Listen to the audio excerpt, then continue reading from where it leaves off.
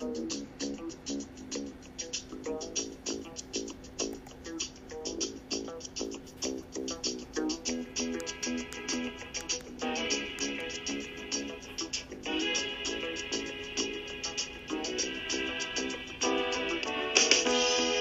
I wake up in the morning, love, and the sunlight hurts my eyes, and something without warning, love, bears heavy on my mind. Then I look at you, and the world's all right with me. Welcome into the latest edition of Limaland Hoops and History. I'm your host, Matt Childers. And I know it's great to be with you today. Our guest today, Matt Smith, the Elida standout, class of 1999. He joins the podcast this week. We'll welcome Matt in for another edition of Limaland Hoops and History.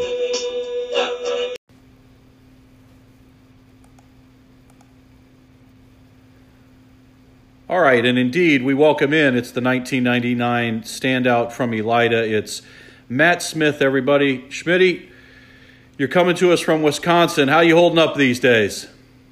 Not too bad. We took a little bit of snow over the weekend, but all in all, it hasn't been bad, and it's been a lot of fun up here. Yeah.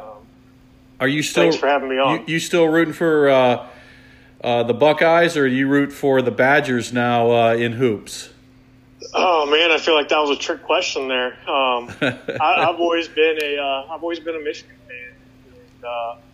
And, even with the move, I've stayed true to the maize and blue, and there's been some challenging times there. But basketball, the hoops has been really good.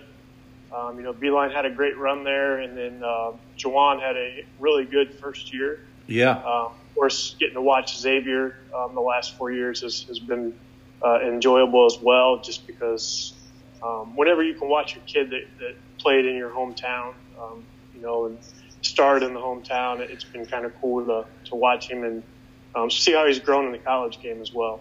Yeah, it's Matt Smith, everybody, joining us here on Limaland Hoops and History. Matt, I got the honor of going to a couple of Big Ten tournaments, the two anomalies, one that was in Washington, D.C., and the other one that was in New York City. Both of those included Xavier Simpson and John Beeline and the Michigan Wolverines. The first game was against an old friend of yours, an old family friend in Dakota Mathias. That was the noon game.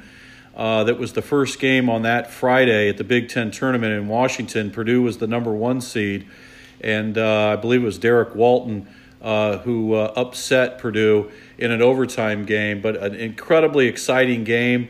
Kind of ruined Coach Adams in my weekend in Washington, D.C. in terms of hoops, because we had front row seats for all of that. Compliments of Dan Mathias and his family. But if you would, share what you saw with Dakota Mathias and with Xavier Simpson, two guys who played in the Big Ten, really at the highest level of basketball in the collegiate game, that you saw over the first couple of years before we get into your history and Elida's history.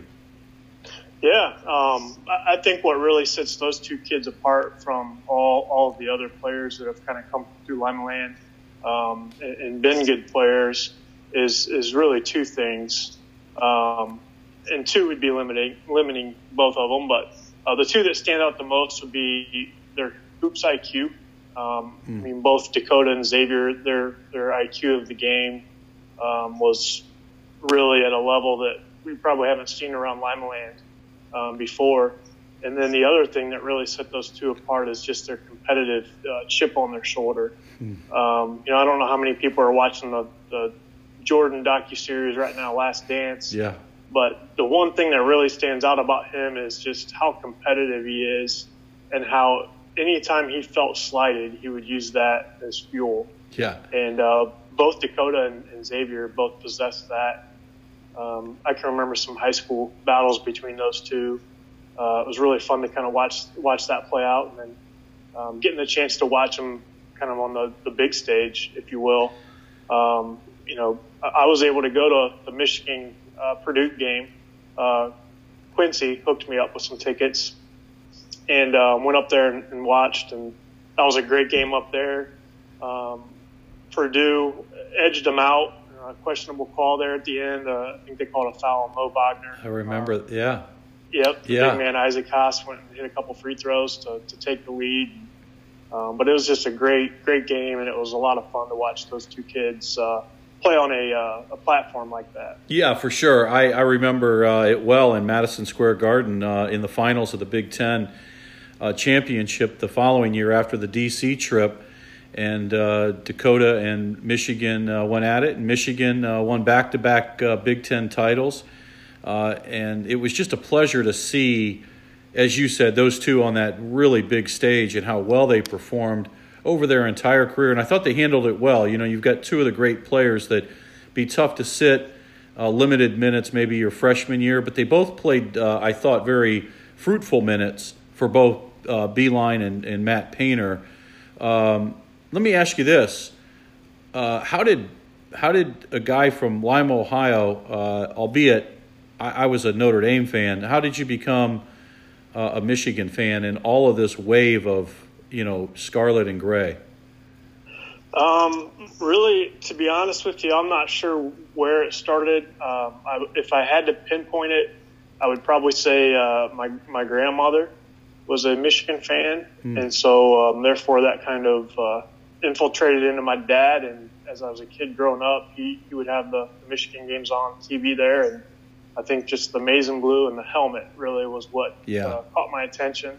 And then as a young kid, Desmond Howard was in his prime, right, and was making plays on the big stage, and you go out and play backyard football, and you're trying to mimic the things that he did. I think that's when it really took off then. And, of course, the Fab Five on the basketball side were influential and a lot of fun to watch and impressionable on a young kid.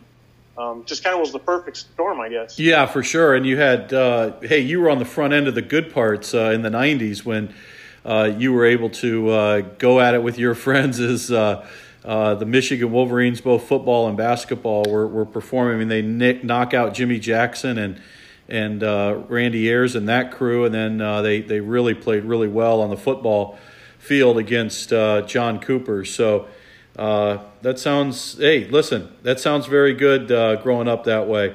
Let's do this. Let's start off. You had a standout career at Elida, but what started your hoops and the passion that you had for hoops? It was probably Coach's '91 team with guys like Jeff Cashel, Josh Search, John Woolley, Chris Bowers, Ben Curry. I think if you put a gun to Coach's head and asked him who his best team was, he would probably pick those guys out. It was a really, really solid squad.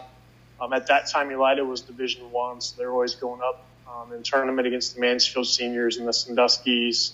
They had Orlando Pace. Yeah. So I think just going to the games and kind of watching those guys perform it really was what generated kind of that love for the game. And as I started to practice more, hit a growth spurt, had my best friend from high school, Jerome Hinton, was a standout guard there. And so we were pretty much inseparable through those years. And so, his passion for the game, his love for the game was probably right there with mine, and something we had in common. We just did it all the time, and we were constantly looking for places to play and games to be a part of. And really, that was like the one true hobby that I had growing up. Yeah. Matt Smith joining us here on the Lima Land Hoops and History podcast. I'm Matt Childers, and it's good to be with all of you out in our audience as we reflect back on Matt Smith and his standout career, but also he just mentioned Coach Adams and what Coach Adams meant to the Elida program. He came in the fall of 1985. His first graduating class was 1986. And, of course, typically when there's a coaching change, that means that there probably could be some improvement. And certainly in the Elida's case, I think they were looking for that, and they got that in Coach Adams, you hit probably at the perfect time to be able to come in, because he turned it around pretty quickly and then was able to really capitalize on that through the 90s. What do you say about Coach Adams, who is now a Hall of Famer, going into the Ohio High School Basketball Coaches Hall of Fame just this year in 2020? Yeah, I mean, I don't think there's anyone more, deserving of that award than Coach Adams. He really built Elida basketball into what it's become. And Denny's done a great job kind of taking what Coach Adams built there and expanding on it and continuing it. I think the one thing that Coach did that really probably helped turn the corner there at Elida is he invested in the youth. He started kids in 5th and 6th grade playing. And it wasn't just that he started it, but he was involved there. I can remember playing over in Gomer on a Saturday morning, and Coach Adams almost was always there in the crowd, watching a game or two. His varsity players were the guys that were reffing the game, so you kind of formed that relationship with them. And it was something that every kid at Elida really looked forward to. And not only that, but before the season even started, he'd have 2 or 3 weekends in a row where it was just skill work, where he'd start to build the fundamentals and teach you different drills you could do.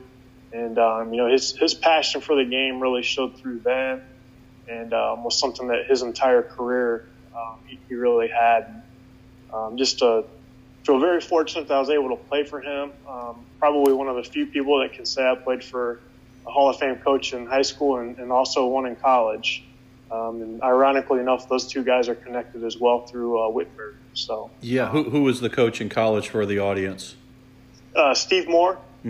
Yeah, Coach Moore up there at Worcester. And Steve coached at Worcester, where you went to college. So, yeah, terrific. So we know in each of these podcasts, I always reference that Coach Segerson went to 5-star, and he would always get asked by different coaches over there, and those coaches were, kind of the who's who of really basketball at the time, where you would have Mike Krzyzewski coming in and Jim Boeheim and Roy Williams, and you'd have John Calipari and Rick Pitino giving sessions, and Hubie Brown, and he'd been asked what's going on in Lima, Ohio, in this little community 4.5 hours away from Pittsburgh, in this little community in Ohio that's had all of these Mr. Basketballs. It turns out we end up having 5 Mr. Basketballs, 4 players. Greg Simpson was named it twice, and then Aaron Hutchins, Jamar Butler,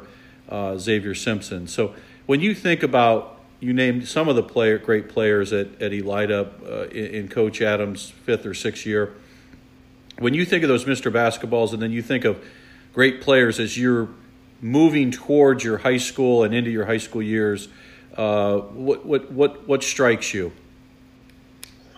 I think all those guys, the ones that you mentioned, and kind of the ones that I grew up idolizing. I can remember the Hutchins twins playing in tip-off. I don't remember which one it was that had the dunk, but I think it was Aaron. Probably Anthony. Yeah. Probably Anthony. Yeah.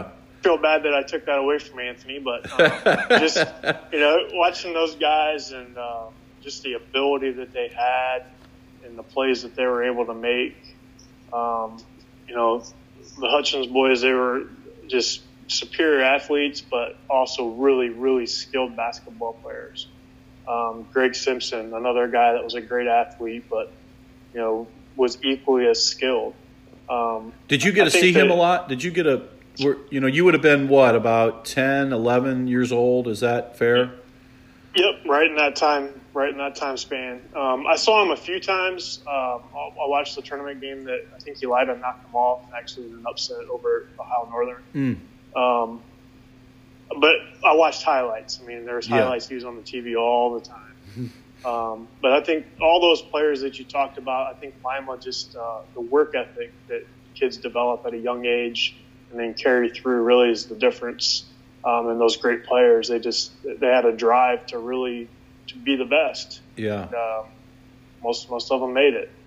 Yeah, indeed. And you talked about Michael Jordan in this Last Dance, and he'd even make up stuff to kind of make himself be aggrieved. And he even admitted later after the LaBradford Smith that he dropped 45 and a half on him, that he actually was just, creating this because he would create these opportunities, and probably the greats, do that. And we've had great players all around here. What about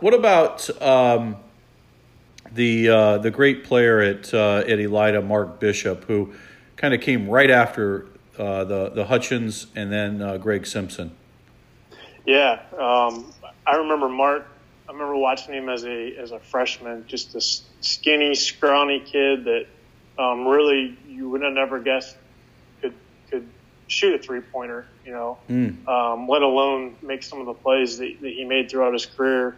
But just to watch the transformation he made from his freshman year to his senior year, he really put in the work and made himself an outstanding player. And he was really the one that got me interested in shooting threes. You go to a game and you watch him and he's shooting them from deep, and it's just effortless. And he was a lot of fun to watch. Coach gave him the green light, rightfully so, one that he earned, and he went on to have a great career there at Finley. Yeah, he sure did. I was just watching the 1998.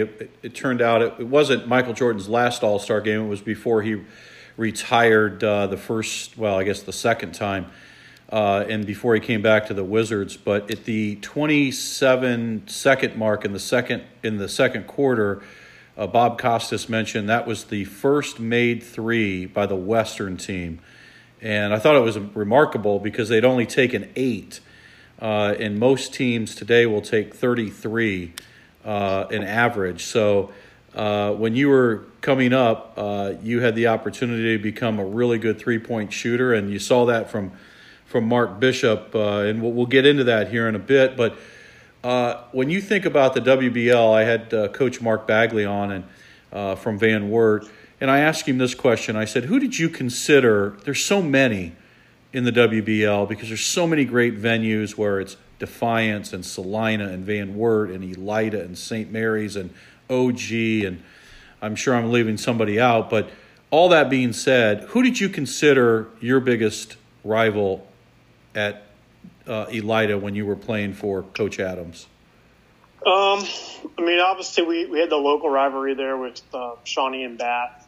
But without question, I think the biggest rivalry was Ottawa-Glandorf. Yeah. And it was because, the success that they had and the teams that they had, and for whatever reason, we just could not get over the hump against them. We'd have leads in games and find a way to lose them. And I'm not sure in my 4 years there at Elida if we ever beat OG. Yeah. I'm pretty sure we didn't. Yeah, Coach has some incredible stories about just the last seconds of those games that took place. It's almost reminiscent of Coach Segerson down at State, where you have it in your sights, you have it won, and then something triggers, and it's just it's unique things that happened that took place. Okay, so favorite shooting venue. You were a great shooter. Favorite shooting vendor outside of the field house for you in the WBL? Oh, man, that's a tough question. For whatever reason, I seem to shoot it really well at Kenton. And I don't know what the rhyme or reason there is, but that seemed to be the kind of the place where I probably had the most success shooting the ball from the outside. If I can go outside the WBL, it would without question be up at BG.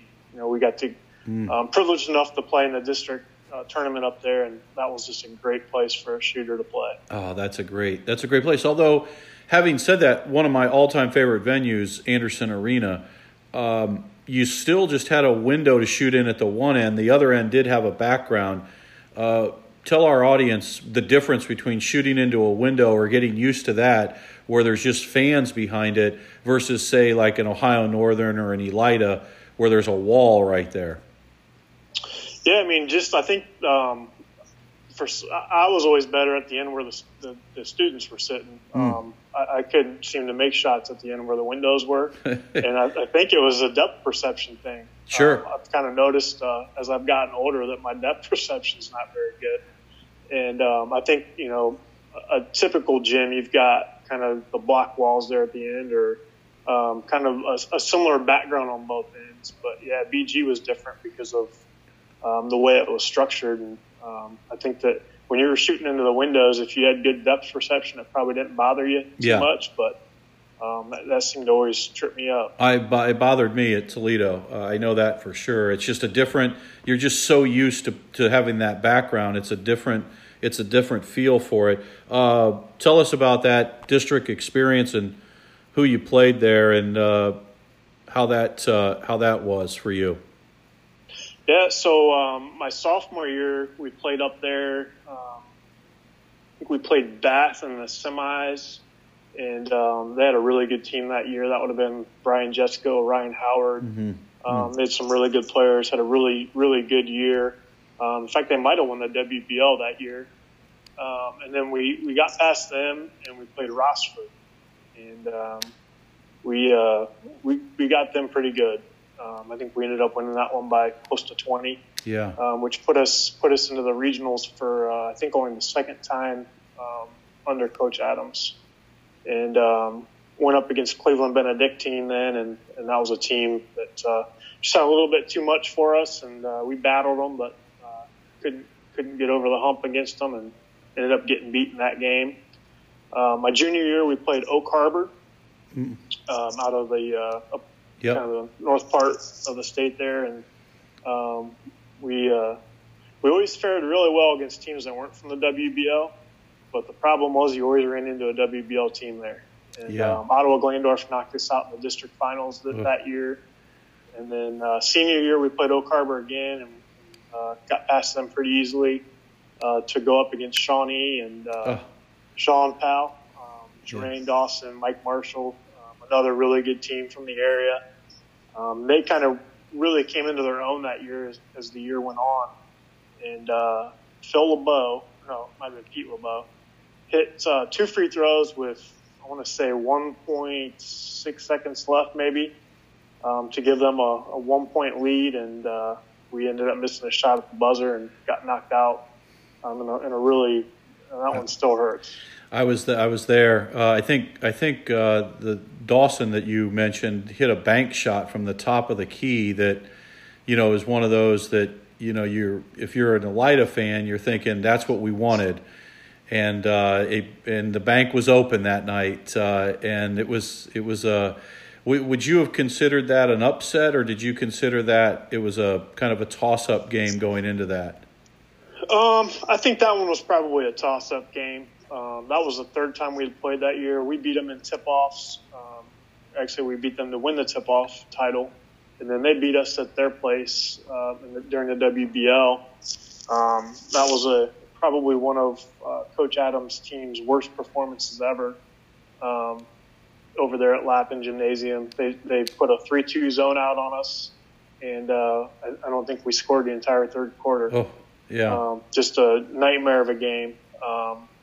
But two pretty equal teams. I think both games were really close. Yeah, sounds like it. And, it's just a lot of fun competing against guys like Sean. How good is that to just be driving up and down I-75 those times to Bowling Green? I'm almost embarrassed to say this, and I didn't really realize it until I got into the coaching aspect, but we really took for granted making it to districts. We were spoiled.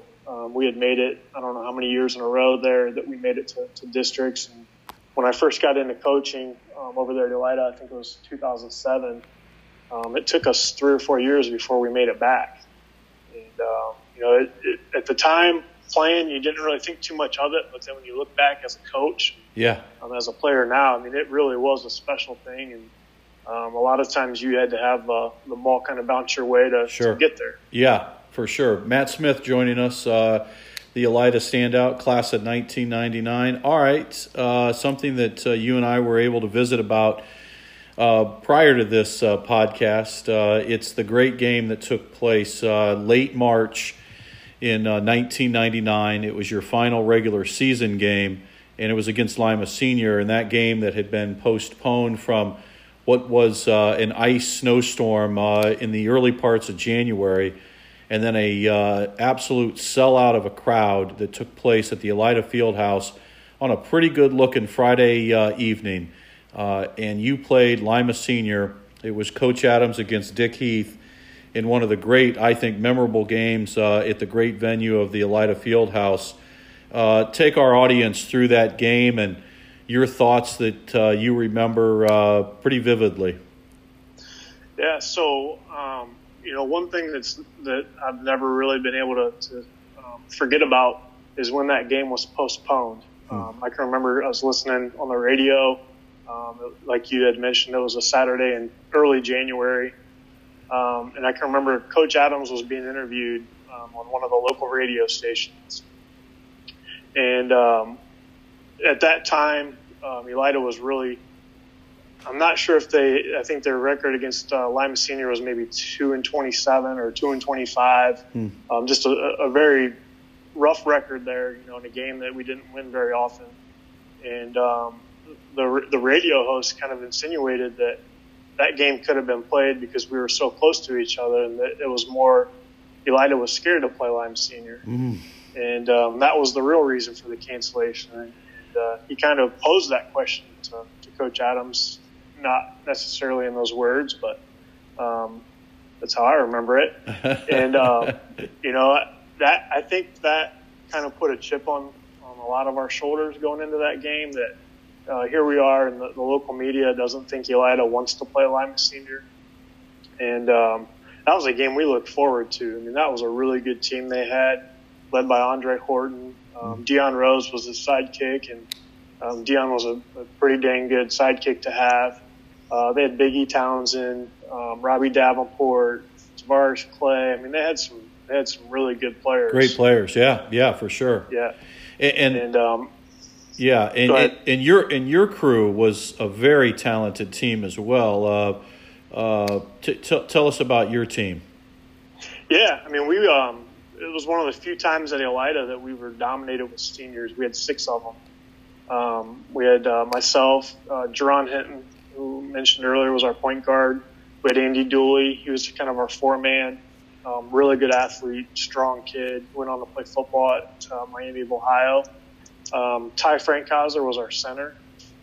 Undersized as far as height, but just a kid that competed really hard. Yeah. Was a pretty good football player in his own right. Ryan Bowers, he was the younger brother of Chris Bowers from the 91 squad. Yeah. Ryan was our shooting guard. Had some really good games that year for us. I think he was shooting over 40% from 3, so a kid that could knock it in if you left him open. Chad Schwarzenegger was our 6th senior, and he was kind of our really wasn't the 6th man, but he was a guy that came in off the bench and was a really good defender, had good quickness. We had a couple of juniors that played pretty significant minutes for us. Josh Doyle, he's a big 6'5" lefty that we had. Yeah. Was really a stretch 4 before the stretch 4 became a thing. And then Rodney Mitchell, a little backup point guard. Oh, yeah. That he actually ended up following me up to the College of Worcester, and we had three more great years together up there. He's become one of my better friends, and that's great. He had a great game that game. But we knew going into that game that in order for us to compete, we were going to have to play really well, and I feel like we did that. Yeah. You did that, and then some. I'll take you fast forward. We got about 3-4 minutes left in the Lima Land Hoops and History podcast with Matt Smith. Lima Senior, Elida Fieldhouse in 1999. The Bulldogs hosting, and it's midway through you're leading in the third quarter. And then you're leading midway through the fourth quarter. What happens? Well, Andre Horton comes back in the game. He had been saddled to the bench with some foul trouble, and I think we were up 14 with about 4.5 minutes to go. Oh my! And Dick Heath calls timeout, and I can remember. I mean, that field house was rocking. It was loud in there, and all of a sudden, all of a sudden, Andre starts off with just an innocent little three from the wing, I think, and then it kind of next time down he hits another one, and then he hits one from the intersection of the volleyball lines and does his little leg kick, kind of the one that Reggie Miller made famous. Yeah. And not only does he make it, but the foul gets called and it turns into a 4-point play. And all of a sudden, the momentum just gets sucked out from the Elida side and is intensified on the Lima Senior side. And the field house, I mean, it was loud in there. And he went on to have 23 in the fourth quarter. And it didn't matter what defense we threw at him. I think we tried zone. I think we tried man. Didn't really matter. And like great players do, he made big plays down the stretch. I think Deion Rose even hit a three there, maybe with a minute to go, that kind of put the nail in the coffin. It was a tough way to go out, just because of how that game played out. To have a 14-point lead there and then lose it was tough. But you look back, and a lot of times when you check scores, you're seeing games, 32-24. Yeah. And, that was that would have been the first quarter of that game. Yeah. You ended, it was 96-90 in favor of Lima Senior. They prevailed. You had 30 points. Horton had 23 in the fourth quarter alone. And there's an interesting side story to all of this. When it's all said and done, you look back and you say, hey, we had an AAU team, and when you were growing up, who was on that AAU team out of Van Wert with you and Andre Horton? Yeah, we had Andre Horton, we had Deion Rose, Jerron was on there, Andy Dooley. We had Jared Lockery from Van Wert, who was a really good player for Van Wert. Jamie Ruckless was a kid that played for he grew up in the Van Wert system and then went to Crestview. Was a really nice guard for them. That was a really, really good team that we had. Some really good players on that team. Yeah, for sure. But, I mean, to have that as your AAU squad is really incredible. We're up against it. We'll talk next time about, your college days, and then also, coaching the likes of Reggie McAdams and Dakota Mathias and some of the great players you coached alongside Coach Denny Thompson in another most memorable game in the history of Lima Land hoops and history down at the state tournament against Dayton Dunbar. We'll do that the next time, Matt. Really a pleasure to have you on the podcast. Miss seeing you, and glad that you're staying in touch with our Lima area. We miss you, and I just wanted to thank you for looking back and reminiscing on your career and the career of what's a really great history of Lima Land. Yeah, thanks, Julie. I appreciate being on, and miss Lima just as much. You got it, pal. We'll talk soon, and it's Matt Smith, everybody, right here on Lima Land Hoops and History.